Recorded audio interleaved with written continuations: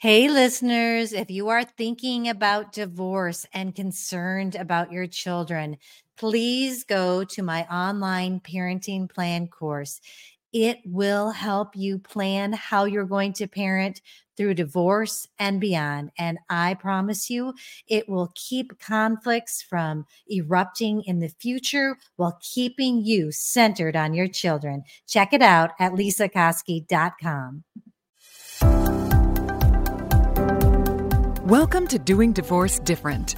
Join family law attorney turned mediator Lisa Koski for candid conversations on how to alleviate the fear of divorce and how to heal through empowerment. Now, your host, Lisa Koski.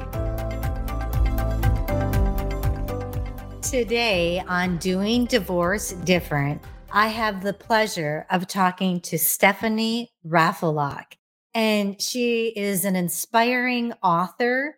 She writes about aging and going through difficult times. And today we're going to talk about women and aging, and then we're going to roll into how it's similar to going through a struggle like divorce and learning how she sees it as a time to awaken and be creative. And it's just so, so good. And I did want to let you know when we signed off, she mentioned to me that she has a book coming out June 28th. And it's a book that's called Art in the Time of Unbearable Crisis. It's on Amazon, and all the proceeds go to benefit the people in the Ukraine. So she's very excited about it. And it is stories all written by women. She said stories about aging and stories about people who have families in the Ukraine. So you can go to Amazon and check it out there, but stay tuned. It's just a lovely conversation.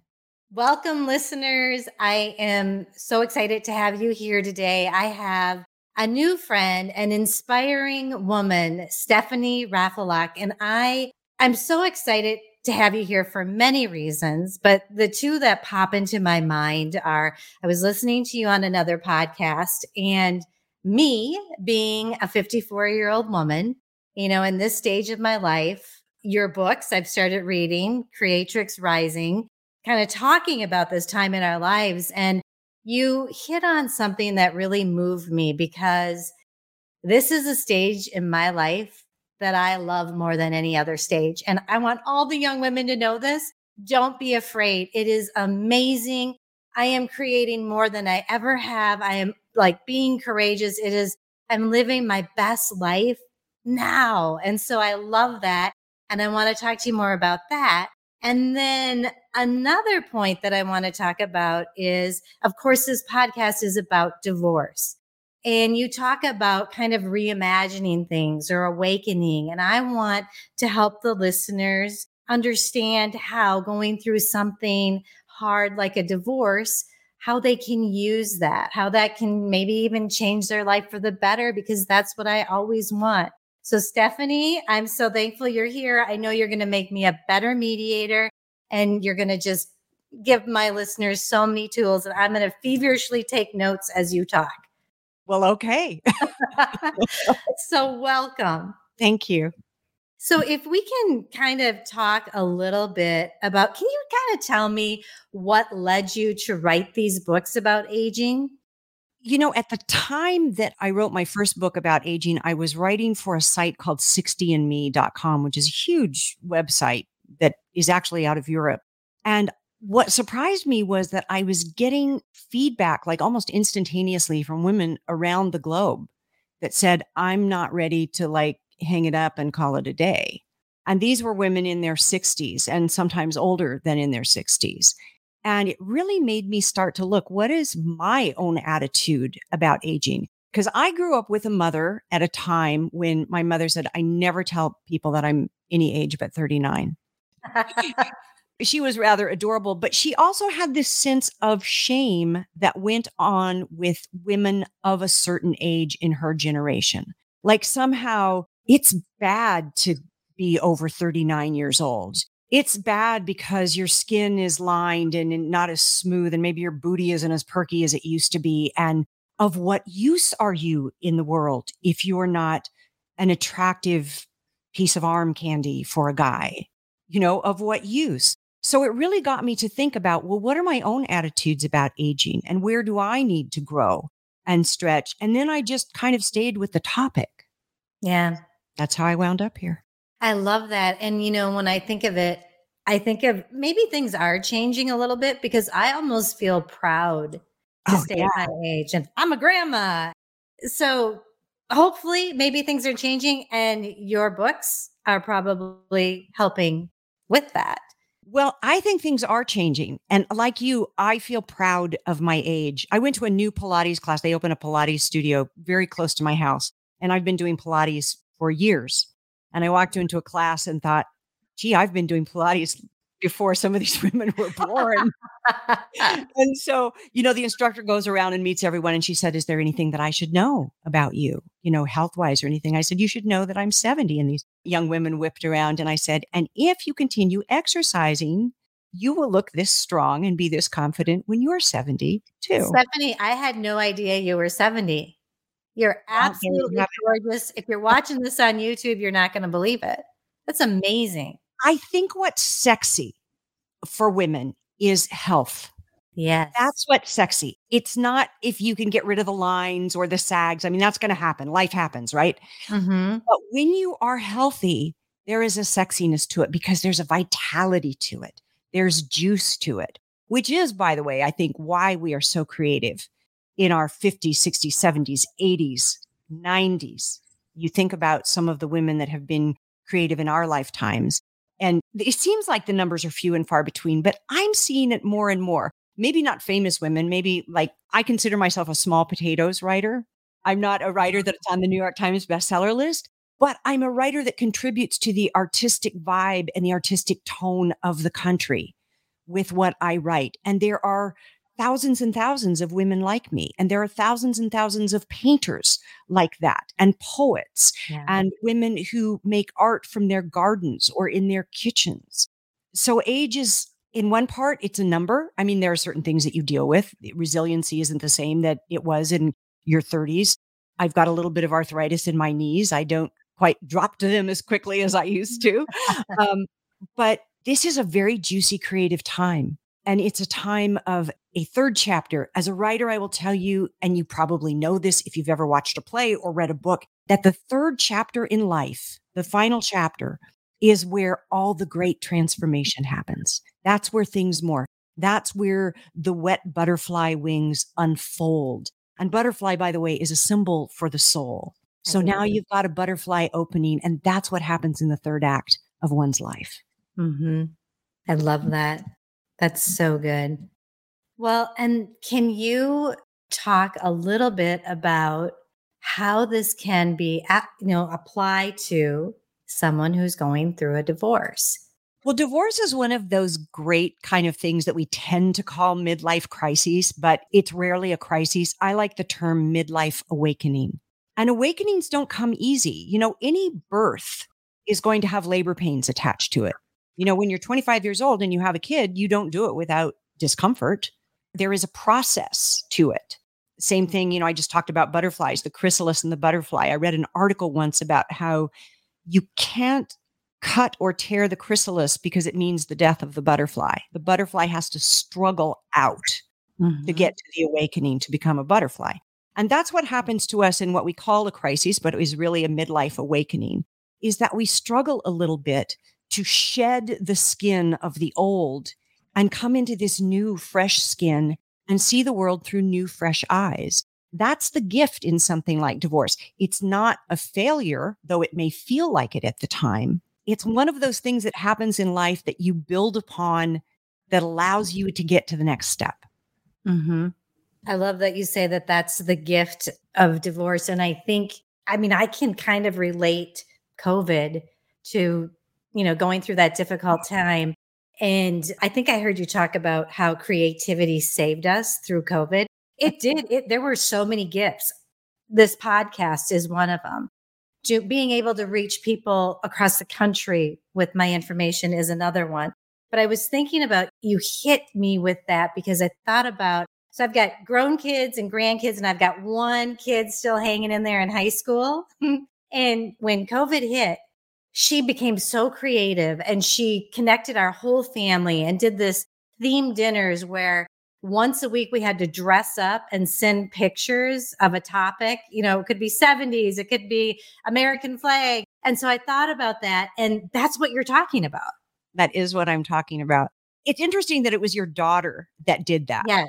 Because there was this phenomenon that happened across the country. And I know it happened across the country because I talked to women from all over the country. But when we were first in lockdown, if you went out for a walk, if you were lucky enough to go out for a walk, there were drawings on the sidewalks, chalk drawings, and some of them would be rainbows and some of them would be hearts, and they would say, keep the faith. And the kids in my neighborhood painted rocks, and these painted rocks started appearing all over the neighborhood. If you were lucky, you got one bestowed to your garden.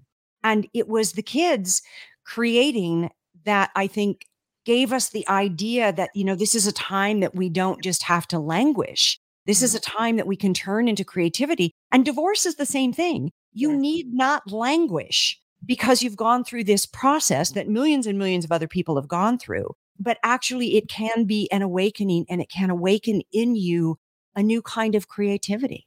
What did you not do because you were married? Right. Did you stop painting? Did you stop singing? What did you not do that now you can reclaim? And reclamation is a very powerful, powerful thing. That is great advice. So, we're talking about all these positive things. And I told you that I want to get the message out that aging is beautiful to me. My life keeps getting better. Why are people so afraid to age? Well, I think there's a couple of reasons. One is we're not real comfortable with the idea of our own mortality. Yeah. That's for starters. That's kind of the existential crisis that a lot of people go through. The other thing about aging is that we live in a culture that values youth and beauty being defined as youth above all else. And so we're constantly bombarded with advertisements and images of women that are 30, 40, 50 years younger than we are, with the message that if you just use the right toothpaste, if you just use the right face cream, if you just exercise in the right way, then you will be worth something. And it's so interesting to me that, especially with women, that our worth is so tied up in appearance. And we think of appearance before we think of health and some of the things that we can do for ourselves, or we think of appearance before we think of creativity. And so a lot of it is an outside factor that we deal with.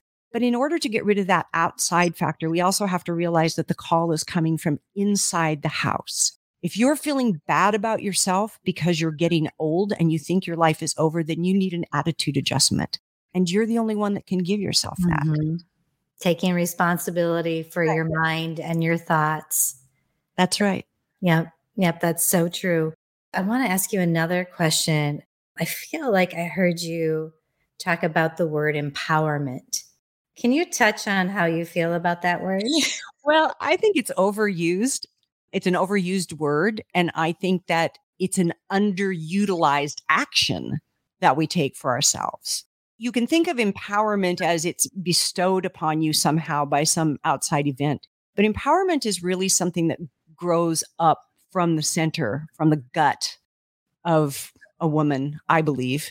And it's something that needs to be claimed and examined and understood as not a polite and pretty process, but a powerful process. Like I always say, that courage is not about gold wristbands and a gold breastplate. Courage is about baby barf on your shoulder and skinned knees. That's what courage looks like. But we live in a culture, once again, where we would like to think that, courage should look like this tremendous thing, like we're Wonder Woman or something.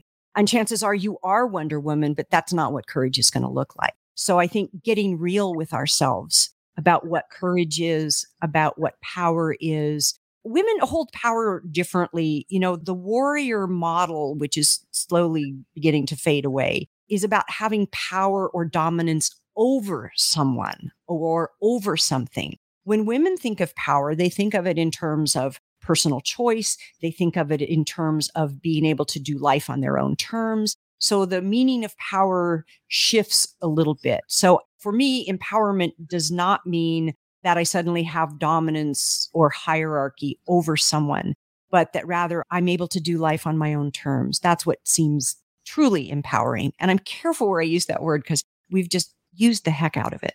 Yeah. And it sounds like freedom to me too when you talk about that. Yeah. Yeah. Okay. Can you talk a little bit about as we get older, how do we fit in to this youth oriented culture? Can you touch base on that a little? Yeah. I talk with people sometimes about what it means to be an elder. And I think that my generation sometimes confuses being an elder with giving out lots and lots of free, unsolicited advice. And if you will remember what it was like when you were 20 or 30 years old, kind of the last thing you wanted from some older lady Yeah. was unsolicited advice. So part of being an elder is being in an open heart, open mind space where you can allow yourself to be mentored as well as being the mentor. I have a great example of this in my life right now because I am collaborating with a young woman who is about to turn 29. We're collaborating on a screenplay together. And I love working with her because every week I learn something from her. And every week I know she learns something from me. And it's very much a flow, a give and take. And so that's what being a true elder is that you're able to share, but not give advice, but to Yeah. share, but also to take it in. Hmm. I mean, how incredible is that for some 30-year-old woman for you to say, oh my gosh, you changed my life today with what you said. That Yeah. means so much to me. You just touched a tender place in my heart when you said that. Think about how you carry that into the world if you're 30 years old. And Right. that's what we should be giving, not advice. Well, and also benefits us because we keep learning. And that I feel Sure. like that's so important. I'm just hungry to keep learning. So I think that's so important. And I think about all the youngins I have helping me with all the things I do. And, even my children and how really I learned this from a parenting expert. Kids really don't listen to your advice anyway. That's They right. have to learn it on their own, just like we did. You It's know? kind of a waste to share your very best advice with a young person because they're really not going to hear it anyway. Right. Exactly. Exactly. Okay. So there's one more thing I want to touch on before we get to the new Saddle Up segment. Can you tell me a little bit about the woman's story? Say more. I'm not quite sure what you're asking. Well, I'm looking, I'm thinking about you talk about journaling and how our stories are Oh, important. okay. And Okay. My desire for women everywhere is to tell their story because we all have a unique story. And the changes that happen to us culturally, whether it's the ability to wear pants when we had been relegated to dresses for so long, which is something I remember in my generation when you suddenly could wear pants to the office, or it's Roe v. Wade, or it's equal pay for equal work, or any of those things. We tend to believe that that story was this one big event that happened because of like famous women. But really, all of those events happen because of a million little steps done by a million women. And so those million women all have a story to tell.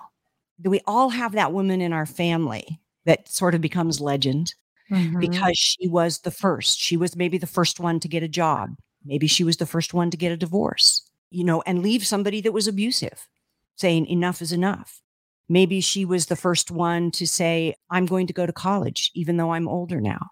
And so we have that story within us too. We were the first at something too. And sometimes we don't recognize that when we're 30, 40 years old, but keep getting up there and you go, wow, if I've lived this long, rich life, I've lived through a lot of history and I've lived through a lot of personal transformation during Mhm. this time. So I always encourage women, tell your story, write it down. Even if it's only for you, it doesn't have to be for someone. It doesn't have to be for a publisher. Just write it down for you. You will learn so much about yourself, and self-knowledge reveals all things. I love that. And I feel so filled with gratitude when I think of the women who came before me. It historically hasn't been that long that women were going to law school. And, I think I kind of could take that for granted. So, hearing that is amazing. And I agree with you. And I love journaling. And as we're going to, start to wrap this up, I always ask my guests at the end, it's called the Saddle Up segment. What is one thing that the listeners can do today to get them on the road to a better place? What would be your advice? Well, I would say get yourself a blank journal. I prefer lined pages. You may want unlined pages. And get yourself a book to inspire you. I recommend either Julia Cameron, The Artist's Way, or Natalie Goldberg, Writing Down the Bones. Both of those books are filled with writer's prompts and ideas about how to tell your story and reveal your heart to yourself. Yeah, that's huge. That's huge. Well, Stephanie, I am so filled with gratitude that you came here. I know it's busy for all of us, and you're here today sharing your story and your books. I know they're available on Amazon. How can people find you if they're looking? You can find me at byline-stephanie.com. And that's got contact information. It's got my book information. It's got my blog. I reach back to everybody that reaches out to me. And I love to hear from people. All right. Well, thank you. Thank you for adding value and for you hit a nerve with me. And I love your message and what you're adding to this world. So thank you so much for joining us. Thank you so much. Take good care. You too. Thank you for listening to the Doing Divorce Different podcast. Connect with us at lisakoski.com and sign up for our newsletter.